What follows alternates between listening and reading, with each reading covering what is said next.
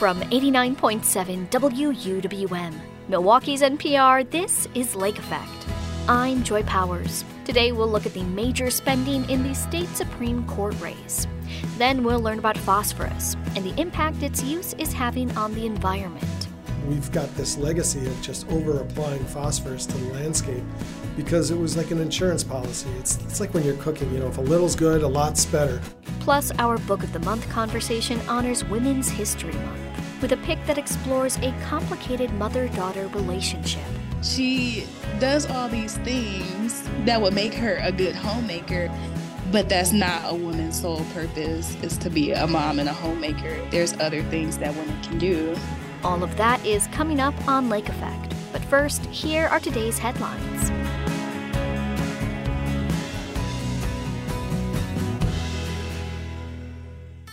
This is Lake Effect from 89.7 WUWM, Milwaukee's NPR.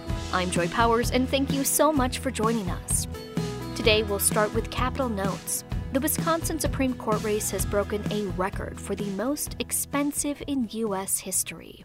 Money is already pouring into political ads in what is supposed to be a nonpartisan race. Milwaukee County Judge Janet Protasiewicz is being supported by Democrats, and former Supreme Court Justice Daniel Kelly is being backed by Republicans.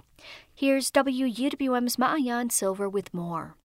From Milwaukee's NPR, this is Capitol Notes.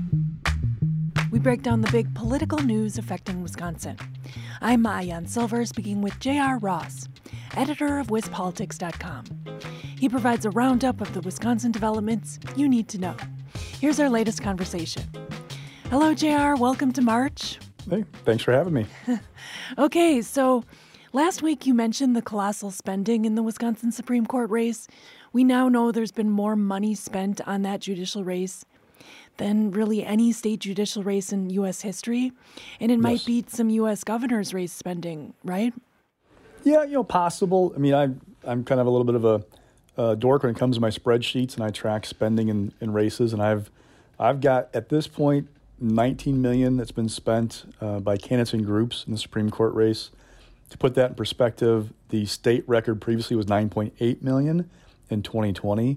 The most expensive race nationally was $15 million in 2004 in Illinois. So we are well beyond that with, 4 weeks to go.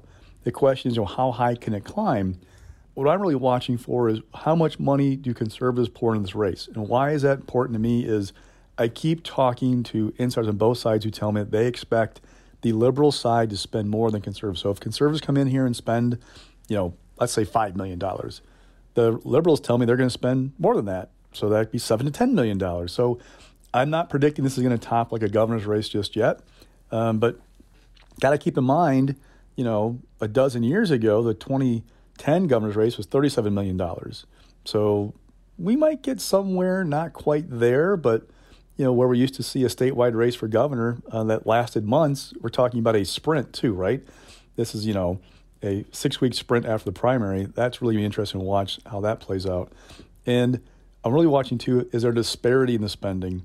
And looking what's happened post-primary, so far all I've seen on the conservative side is about less than $1 million from Fair Courts America, which is supporting Daniel Kelly. It's an anti-Protasiewicz ad hitting her on crime.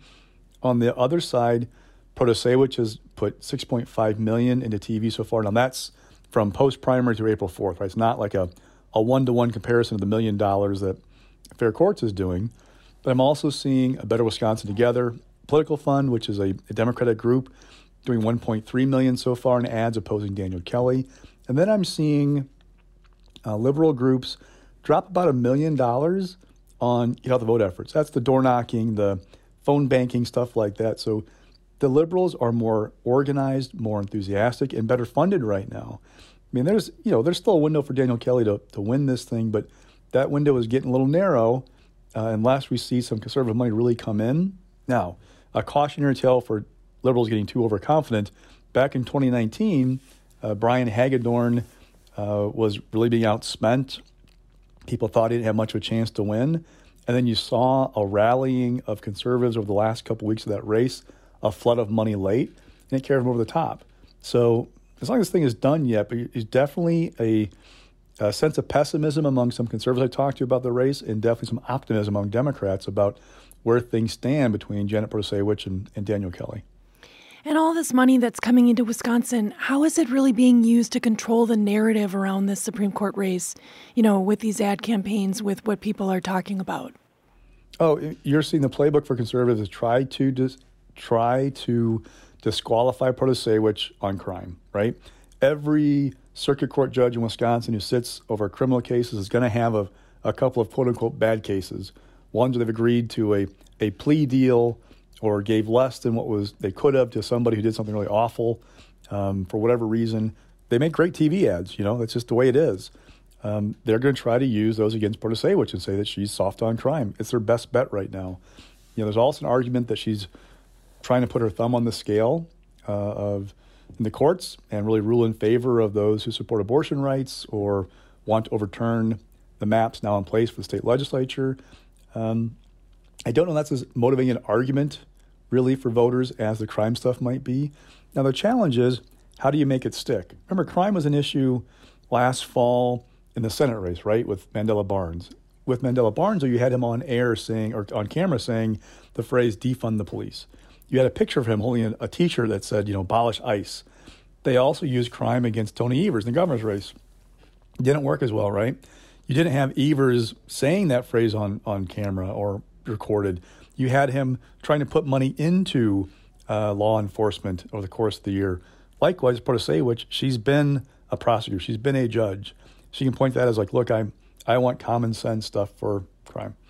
So it'll be interesting if that argument sticks and if they can really hurt her with that, because there's definitely a part of the electorate motivated by abortion right now. Protasiewicz is running pretty unabashedly about her beliefs and on that issue. And it'd be interesting to see how that plays and if it's what carries her across the finish line come April, or if there's some kind of backlash against that. Well, I'd like to know what this means for the voting public because, when you were talking about the tough on crime ads, they've really been called nonsense by lawyers, especially lawyers that are practicing in front of the Supreme Court or doing appellate work, because the high court never really rules on sexual assault cases. That's been really at the forefront of a lot of these anti-crime ads. In fact, I'd like to play for you just like a couple 15-second clips that pro-Protasiewicz camps are doing against Kelly and pro-Kelly camps are doing against Protasiewicz. Here we go. Dan Kelly won't keep our community safe. As a lawyer, Kelly defended child sex predators who posed as ministers in order to prey on vulnerable young girls. And here's another one.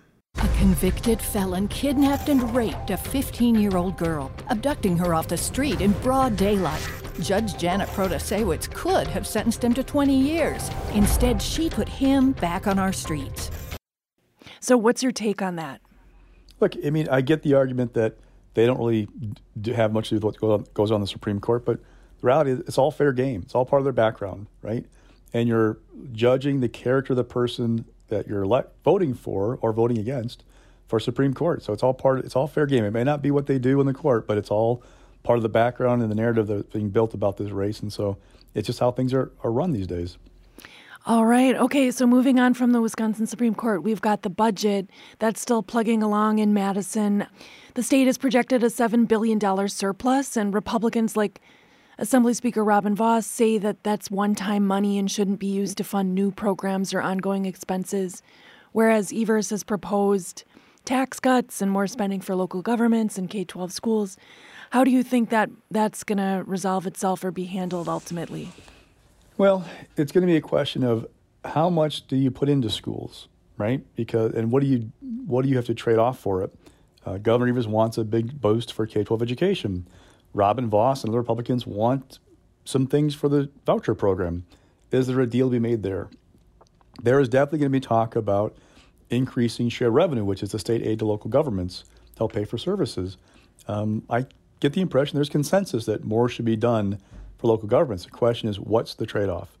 Will Republicans require, earmarking that money for law enforcement, for example, or public safety? Will there be money put aside for, innovation, to try to encourage local governments to share services or find ways to cut costs? Those are all things that are to be determined. Now, what's interesting is, yes, the surplus is largely one-time money. That is true. it was built up for a couple of things. One, the federal government pumped a ton of COVID-19 money into state and local governments to try and keep the economy flowing. That helped state coffers. Two, the state did not spend all that money when they did the budget 2 years ago, put a lot of it aside, so it's accumulated. And three, you got inflation, and inflation is bad for consumers, but it's good for state sales tax revenues, right? Those have gone up. You add it all together, and we have this pot of money. It's more realistic to look at like what is projected going for the next 2 years. So from July 1st of this year through June 30th of 2025, the Nonpartisan Legislative Fiscal Bureau projects about $1.2 billion in revenue growth. That gives you an idea of how much more we're supposed to take in every 2 years from, income, sales, corporate taxes, those kinds of things. That's a more realistic number of like what's the future looks like. We have this one-time money, though. Do you use it for one-time expenses? Governor Evers put out a capital budget this past week. So the budget, the big document put out February 15th, has spending for schools and Medicaid and tax cuts and those kinds of things. There's a separate capital budget, basically our infrastructure, buildings, those kinds of things. Evers wants to do about $3.8 billion in that budget. Half of that being cash, because we have one-time money laying around. His argument is we should use cash to do these projects rather than bonding for them, because if you do a bond, you borrow money over 20 years and you pay it off. We would save a lot of interest costs by doing this, right? And now Republicans, my feeling is they're going to reduce that $3.8 billion down quite a bit. They did 2 years ago, taking a $2.3 billion capital budget down to $1.5 billion. So there'll be reductions, but it gives you an idea that some of this money laying around in the surplus that's through the end of this fiscal year, June 30th, it's going to be used for one-time expenses. Maybe they do some buildings. Maybe they do a project here or there. Stuff like that they don't build into the base of the budget. The base, if you build in the base, it's an ongoing expense. That means in another 2 years, when we build the next budget, you got to account for it. So that might be how they use some of this cash to make sure we have a long-term debt, long-term obligation. We're not going to have long-term money from what happened with COVID and those kinds of things. Well, Vos, the speaker, Assembly Speaker, has called Evers' budget an unrealistic solution, and he said, quote, absolutely devoid of reality. Are you seeing Evers try new tactics with the GOP to get things done? He met with Robin Vos and Devin LeMahieu last week. We talked to the governor after he addressed the Wisconsin Counties Association. He said they reached common ground, to use his phrase, when it comes to shared revenue for local governments. Now, common ground on doing more money is different than common ground on the details, right? There could be strings attached to that money, like I said before, so we'll see how that plays out. But the governor and lawmakers are meeting when they were before. They didn't talk a whole lot last budget. There's been a strained relationship there. But there's definitely more of an effort from the governor to work with lawmakers. We'll see if it bears fruit, though, when this thing is said and done. All right. As always, thanks for breaking this all down, JR, and thank you for joining me on Capitol Notes. Anytime.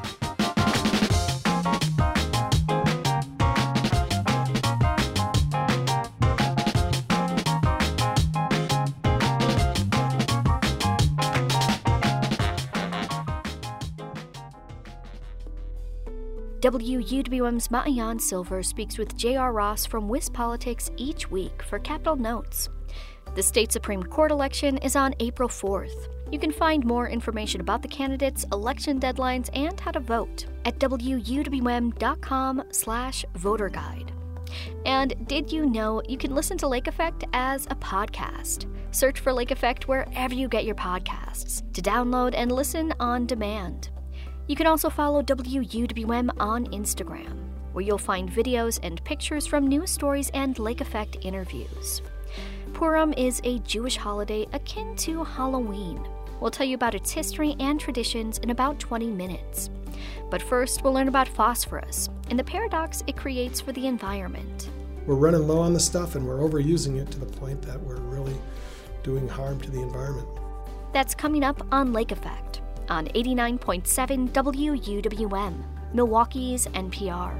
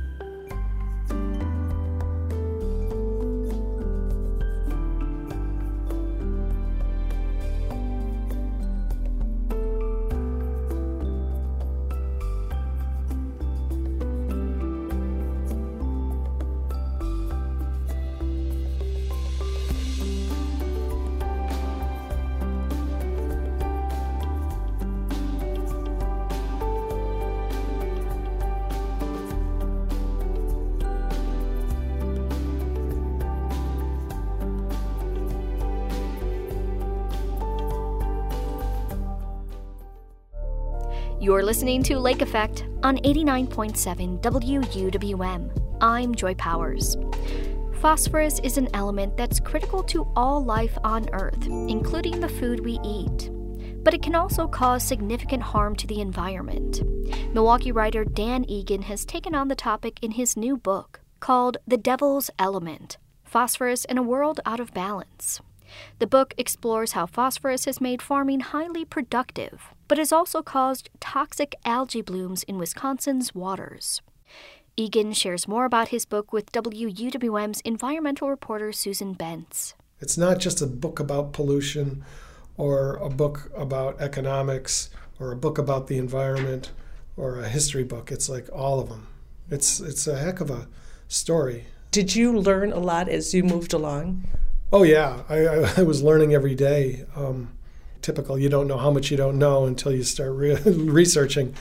And yeah, I had a hard time putting the book together because phosphorus has its tentacles in so many different things. And, you know, you got to build an arc here if you're trying to keep a reader reading along. And there were so many little arcs and you know, dead ends and cul-de-sacs and left turns and right turns in the reporting that, I had no idea it was going to come out the way it did.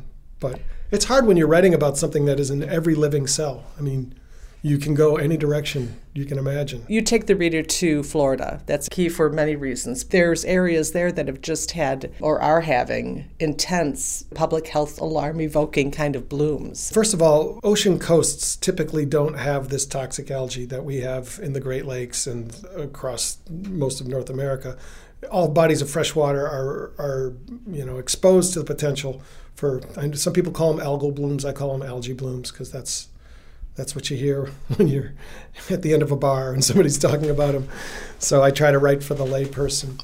But I went to Florida because it was really interesting that both coasts, the Gulf and the Atlantic, certain communities were being just ravaged by this toxic algae, and that's because it's coming from Lake Okeechobee in the middle of the state. And the middle of Florida is just saturated with phosphorus just because of all the agriculture.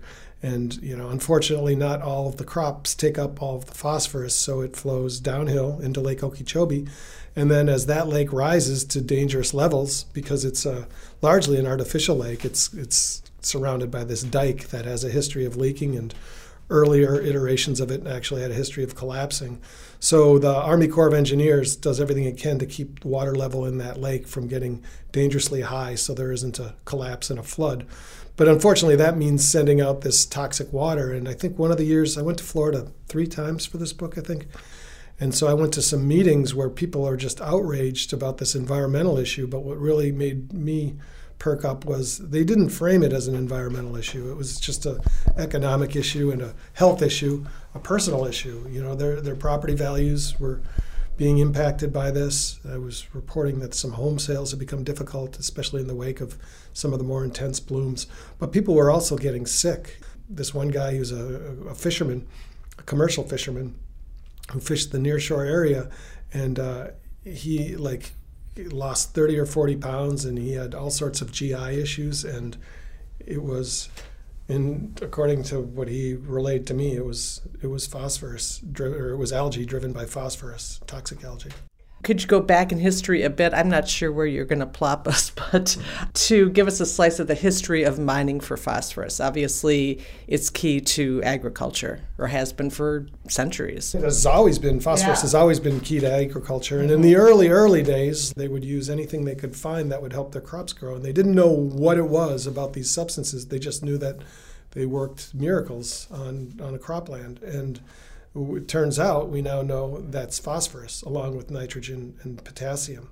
And that's kind of what this story is about, just how phosphorus shows up in some strange places. As chemistry evolved and they were able to isolate the elements, they realized phosphorus is essential and we'll go where we have to go to get it. And that took them to some strange places. Islands in the Pacific. Islands in the far Pacific. They scraped whole islands almost down to the waterline because it turned out, so first of all, it was just manure, human, animal manure, and then it was bones or anything that they could think of that might help a crop grow, they would apply. And then eventually it became rocks, certain deposits of sedimentary rocks, which are just basically the accretion of ancient life over eons. Like I said earlier, every living cell has phosphorus in it, and that phosphorus doesn't go away when that cell dies. And so in a lot of places around the globe, but not enough places, it piled up in these special sedimentary rock deposits, which we learned in the late 1800s, early 1900s could be, mined and processed for crops to grow anything that you can imagine. Among those stashes is a huge stash in Florida. A big stash in Florida, yeah. But there's been estimates that the reserves, which are described as the deposits of phosphorus that are economically feasible to harvest, are going to play out. And this isn't in 100 years or 200 years. This could be in 3 decades, maybe a little more. And then we're going to be dependent on other countries if we keep going the way we're going, we're going to be dependent on other countries for their phosphorus deposits. So it is like oil, You were at a conference in Madison recently, several hundred or a couple hundred people concerned in some way or involved in phosphorus research were there. A lot of that conversation was around agriculture. So what's going on here? What's happening here is chemical nutrients, fertilizer, they've been relatively cheap for a long time, like for most of the 20th century. And they're getting more expensive, but we've got this legacy of just over-applying phosphorus to the landscape because it was like an insurance policy. It's like when you're cooking, if a little's good, a lot's better. And so, for a long time, we were applying too much chemical on the landscape, and it was making its way into water. And now, as the farms have gotten bigger, we're applying manure in an arguably helter-skelter fashion in some cases. And the land is being asked to absorb more manure than it can handle. So that manure does what everything else on this planet does, and that is flows downhill. And unfortunately for us here in the Great Lakes, that too often means the Great Lakes. Or you look at some of the inland lakes, like Lake Mendota on the Madison campus. You try to go swimming there in August and July, and you're taking your life in your own hands. I mean, it's really a shame because you've got, I can just picture it sitting here, the dock, and there's a station or a chair for a lifeguard, and you go there in August, and there's nothing but flies down there on the water because there's just this green goop, and that's the product landscape oversaturated with phosphorus. So although the Clean Water Act made a dent in this issue, not when it comes to agriculture. Exactly. The Clean Water Act really throttled down industrial, because phosphorus isn't just a fertilizer. Sure. It's used in so many different products. One famous case where they cut a lake in half, and one side got phosphorus and the other side did not. They cut it in half with like this big oversized shower curtain, a big polyurethane curtain. And so somebody went up in a helicopter and took a picture of this lake where it was like kind of a peanut-shaped lake, and one lobe was deep blue Canadian water, and one lobe was as green as a golf course. And that was all that the public needed to see to demand that they reformulate detergents, which they did. And the recovery for our waters was fast and dramatic. Unfortunately, algae is again a big problem. This time it isn't coming from detergents and industrial excrements. It's coming from primarily, almost overwhelmingly, nutrients washing off the landscape in the form of chemical store-bought fertilizer, but also too often manure.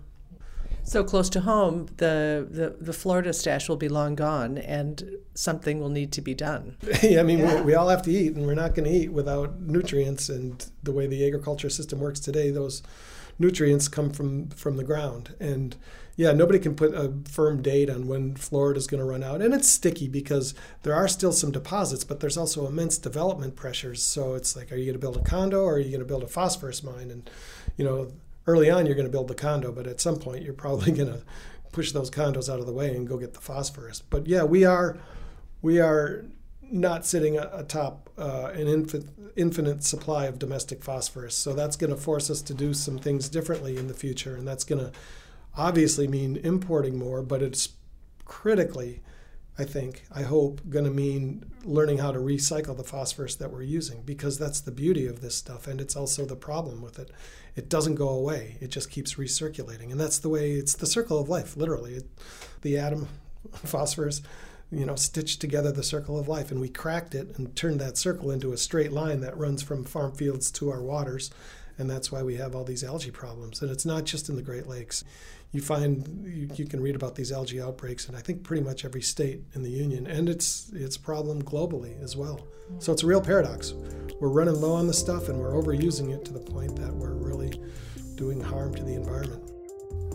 Dan Egan is a journalist in residence at the Center for Water Policy at UW-Milwaukee's School of Freshwater Sciences. He spoke with WUWM environmental reporter Susan Benz about his new book, The Devil's Element: Phosphorus in a World Out of Balance. It's been a busy year here in Milwaukee, and March is already shaping up to be just as busy. Every month, Sam Woods from the Milwaukee Neighborhood News Service joins me to share some of the many events happening in the Central City. Sam, as always, thank you so much for being here on Lake Effect. Absolutely. Great to be back.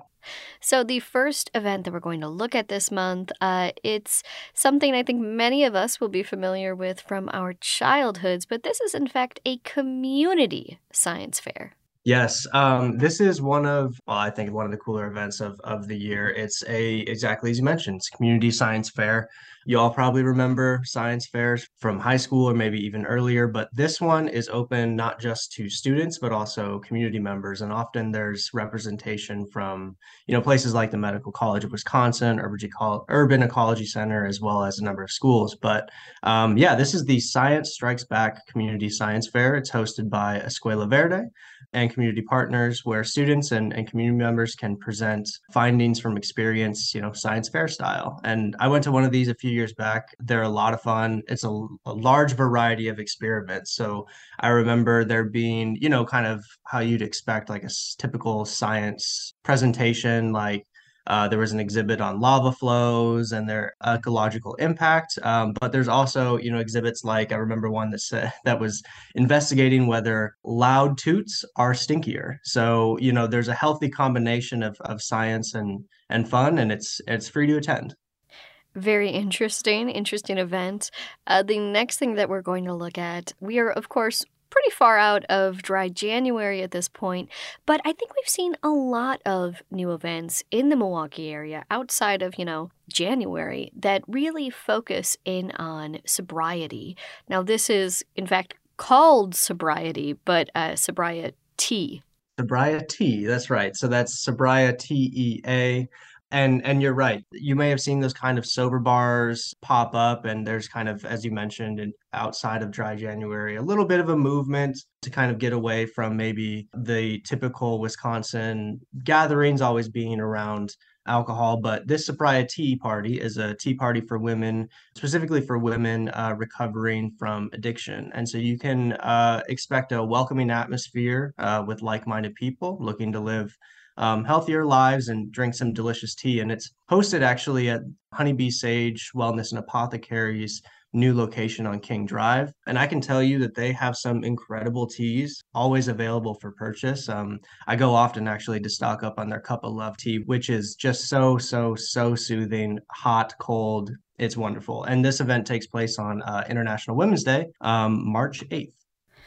All right, so the next event that we're going to look at, it's a screening of a documentary. Yes, and so this one is also tied to Women's History or Women's History Month, which goes throughout March. And this is a documentary screening at the Mitchell Street Library on the film Maestra, which is all about the experience of 9 women who taught in the Cuban literacy campaign of 1961. And for those unfamiliar, this was kind of part of the Cuban Revolution, was to see that everyone in Cuba would be able to read. And so this is about a half an hour film that looks at this particular kind of moment in history and some of the women that made it happen. And again, this is at the Mitchell Street Library. Now, we're getting into another event that I think we had so many events in this past month, February, that celebrated Black history, Black excellence in a variety of ways. But we're looking at this all year round, of course. This event is really for students and also people in the community. Yeah, as you mentioned, like February is kind of the, official month for Black History, but Black History Month is it may be behind us, but it's relevant kind of all year long, and this celebration is a testament to that. So this is officially called the Black Excellence Celebration. You'll see performances and learn more about the stories of local musicians, including students, as you mentioned, from North Division High School, as well as you'll see performances by the Capita Productions. And so Capita stands for City at Peace in the Arts. And it's a group that works to bring together people of diverse ages, races, backgrounds, provide an example of how community can work together. And they've been doing that work for years now, but if you haven't seen them, it's a treat. And in addition to kind of these stories of local musicians and these performances from local artists, local educators who have gone above and beyond to instill virtues of perseverance and education in Milwaukee youth, they'll also be honored at this event. So if you just want to go and kind of be in community and feel good about what Milwaukee has to offer, this is the event for you. A great feel-good event celebrating the community. Now, our final event is going to look at actually Milwaukee's past. Yes. And so this one is at the Warehouse Art Museum, which if you travel over the 16th Street Bridge, you go almost directly above it, kind of right when you're by the north side of the bridge. But yeah, you're right. This event is all about Milwaukee's past, specifically between 1935 and 1942. The Milwaukee Handicraft Project hired thousands of workers to produce textiles, furnitures, toys, books, you name it. And this lecture is from the Milwaukee Public Museum's Jackie Schweitzer, and will feature period images of the workers in the Milwaukee Handicraft Project at this time and the products that they made. And so Schweitzer will kind of run through these images and give some context on these and other kind of Great Depression era projects in Milwaukee around that time. And it coincides with an exhibition on Ruth Grotenrath, who's a deceased local artist kind of who was also working around that time, and includes items from Great Depression era projects in Milwaukee, and it runs until the end of March. A lot of great ways to get out into the community this month. Sam, as always, thank you for joining us here on Lake Effect. Great to be back. Sam Woods is a staff reporter at the Milwaukee Neighborhood News Service, and he joins me every month to talk about some of the many events happening each month in Milwaukee. Coming up in about 10 minutes, we'll tell you about the Jewish holiday of Purim, which begins today. But first, we'll get a book recommendation for Women's History Month. That's next on Lake Effect on 89.7 WUWM, Milwaukee's NPR.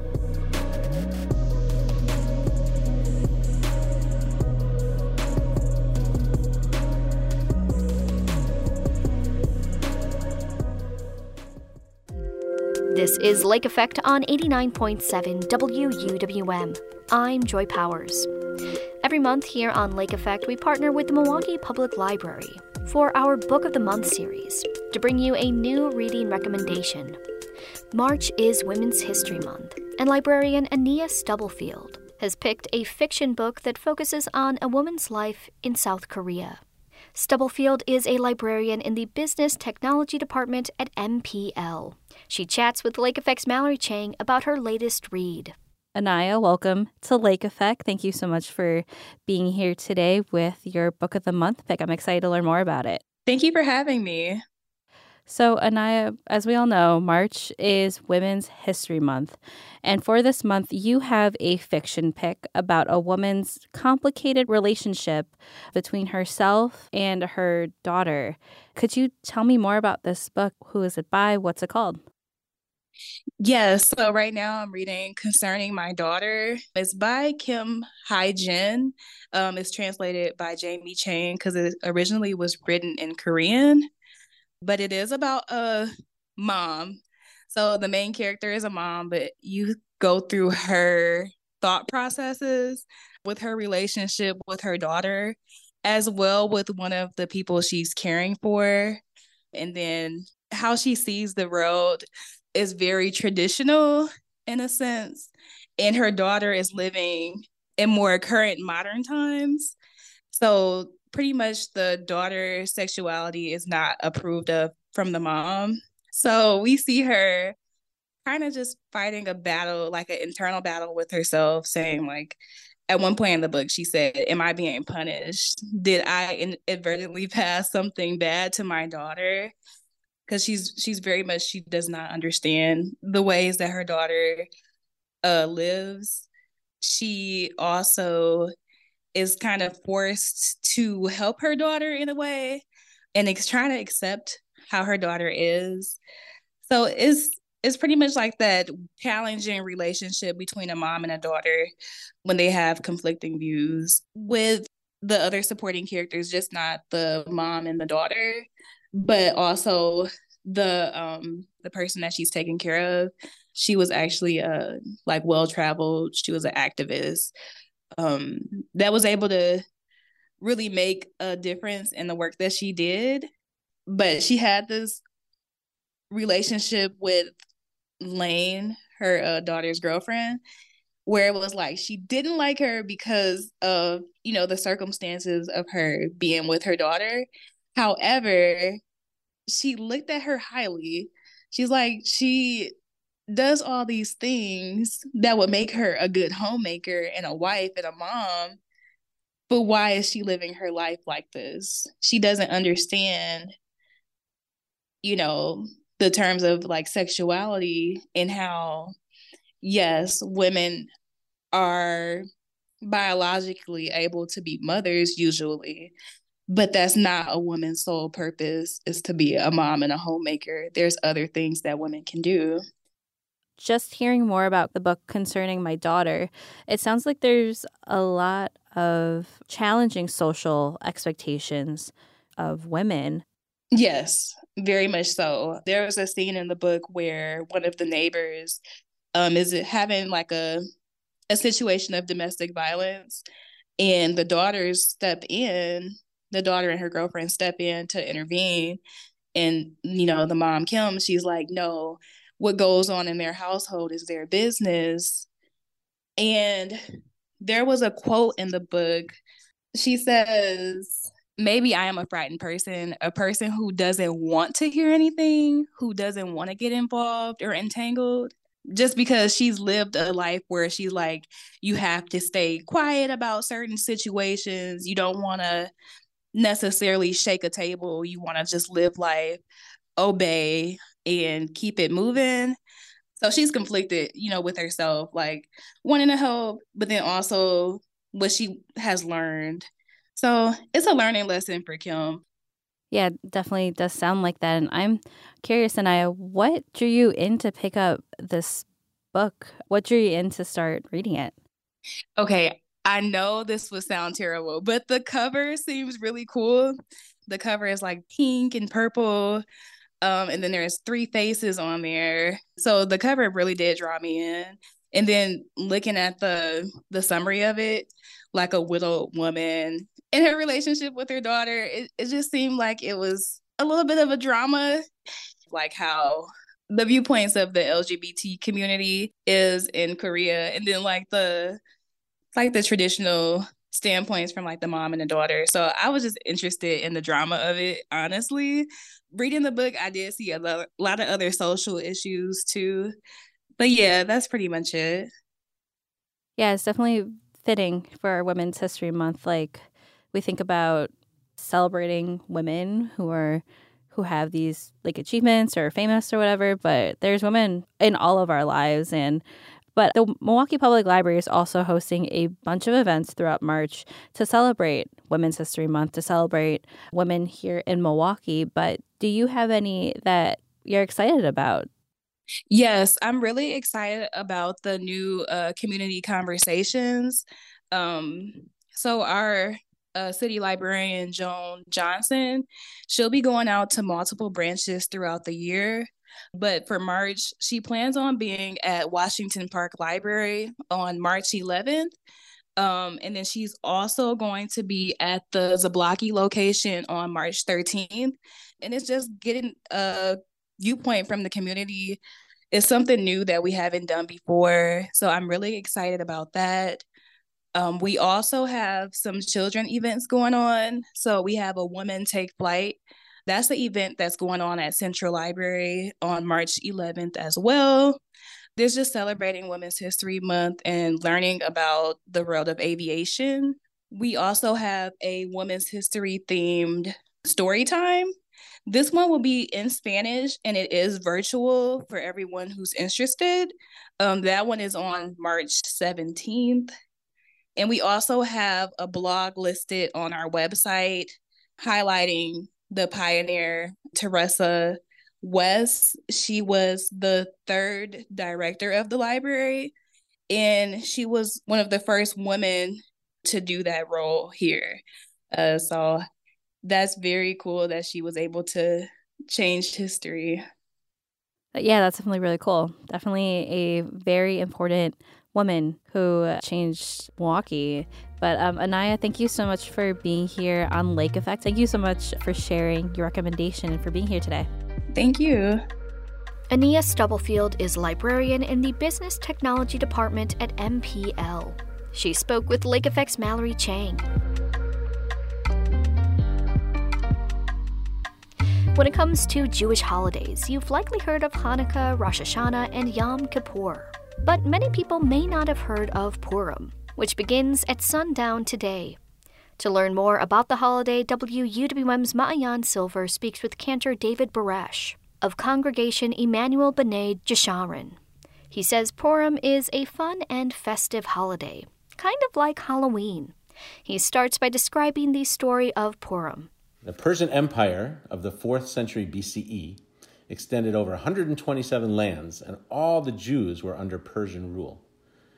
When King Achashverosh, one of the characters, asked his wife, Queen Vashti, to dance for him and she refused, he demoted her and banished her from the palace. He held a beauty pageant to find a new queen. A Jewish girl, Esther, found favor in his eyes and became the new queen, though she didn't divulge that she was Jewish. Meanwhile, the evil Haman was appointed prime minister of the empire.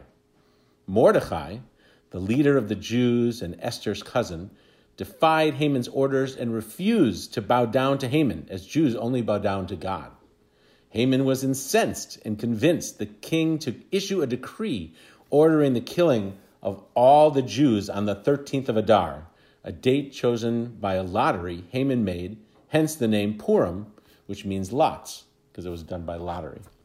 Mordecai told Esther that she alone could save the Jews by approaching the king and telling him she was Jewish and asking him to save her people. Esther asked the king and Haman to join her for a feast, and at the feast, Esther revealed to the king her Jewish identity. Haman was killed instead, Mordecai was appointed prime minister in his place, and a new decree was issued granting the Jews the right to defend themselves against their enemies. And so on the next day, the 14th of Adar, they rested and celebrated. And that's Purim in a nutshell. So it seems like a lot of things happen that people weren't expecting, right? That is for sure. The story has twists and turns. The plot goes in every different direction. And we'll talk about that in a moment. The music even of when you retell the story is in a certain type of melody and an age-old tune that you think it's going to resolve and it goes somewhere else. And there were lots of twists and turns in the story. So what are some of the customs of the holiday? How we celebrate Purim. There are 4 special mitzvot, or commandments, to celebrate this holiday of Purim. One is to hear the Megillah. What's a Megillah, you might ask? The Megillah is the book of Esther. It's in a scroll form, and it tells the Purim story. So traditionally, we would head to the synagogue or head to a congregation, hear the reading of the book of Esther with this special age-old chant, and I'll demonstrate just a little bit of it. It's kind of an interesting chant. Vayehi b'mei Achashverosh Hu Achashverosh hamolech mehoru v'yad kusheva v'yesrimu me'am bedina. It happened in the days of Achashverosh that Achashverosh, he ruled over 127 provinces from India to Ethiopia. So it goes every which way. And he keeps doing that all throughout the whole book, throughout the 10 chapters. That's beautiful. So that's a little bit, that's the first verse, actually, of the reading of the scroll of Esther. Some congregations will listen to this Megillah chanted. Some will perform a Purim play, telling the story of Esther, acting it out. Our congregation in the past has performed Purim plays. We call them spiels. A spiel is a Purim play, telling the story based on the music of Les Mis. One year we used Les Mis, the music of Les Mis to tell the story. Another year, Billy Joel. Disney music we've used, and we've even done it to the Beatles, which is quite fun. Very nice. So that's the first mitzvah, is hearing the Megillah, which is the book of Esther. What else do people celebrate on Purim? So another thing that people do on Purim is there's also a tradition to wear masks, as we talked about before. On Purim, children and adults. You're not talking like COVID masks. You're talking like correct. This is kind of our Jewish equivalent to Halloween. So that's a good point. It's not masks as we're masking up now, but it's traditionally dressing in costumes. And many people would dress up before going to the synagogue to hear the Megillah reading. And then when you would hear Haman's name, there's a tradition to blot it out. And so you would have these Gregors, these noisemakers, or you would stomp your feet or yell boo to kind of drown out Haman's name when you hear it in the Megillah reading, in the chanting. Many congregations have a costume parade along with prizes for the children during or after the Megillah reading. Can you tell us a little bit about the additional sort of mitzvot of the holiday? There's one called Mishloach Manot, and then there's Matanot LeEvyanim. Yes. So the next one I wanted to discuss was giving to those in need, which is called Matanot LeEvyanim. And one of Purim's primary themes is Jewish unity. Haman tried to kill us all. We were all in danger together. So we celebrate together too. And on Purim Day, we place special emphasis on caring for those in need. And just as Esther is the hero of Purim, and the book is named after her, we can all be heroes as well and help those in need. So that's the second mitzvah. Another mitzvah that you mentioned was sending food or gifts to friends, Mishloach Manot. We emphasize the importance of friendship and community by sending gifts of food to friends and family. And often people will send packages to friends, and these will include Chamintashen. It's a cookie in the shape of Haman's hat with 3 corners filled with apricot jam, poppy seed jam, chocolate chips, anything that's tasty you can put in the middle of it. Nice. And there's one other mitzvah, which is to feast, to have a feast. Just as Esther invited the king and Haman to a lavish feast, there's a tradition to have a festive feast during Purim. And is there any particular message that people can take away from this holiday during modern times? Well, I think, for one, just that we can still be resilient and observe these holidays just in a different way, because it's important. Life goes on, and this calendar of Jewish holidays goes on, and we have to adapt and find ways to make it meaningful. And there are lessons, just as we said, that Esther was a hero, and she, against all odds, she rose up and saved the Jewish people and approached the king and exposed Haman. We can also, even when it's difficult, we can rise up and do something good for other people. That's Cantor David Barash of Emmanuel B'nai Jeshurun. Thank you for speaking to us on Lake Effect. Thank you so much. That was Cantor David Barash of Congregation Emmanuel B'nai Jeshurun. He spoke to WUWM's Ma'ayan Silver about the Jewish holiday Purim, which begins tonight at sundown. And that wraps up today's show. Thank you so much for being here with us. I'm Joy Powers. If you missed any of today's conversations, or if you'd like to take Lake Effect on the go, download our podcast. Search for Lake Effect wherever you get your podcasts to listen to all of our shows on demand. Tomorrow on Lake Effect, we'll meet Wisconsin's new poet laureate.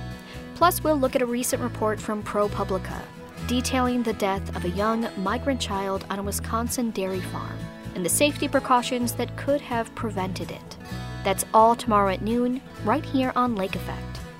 On listener-supported 89.7 WUWM, Milwaukee's NPR.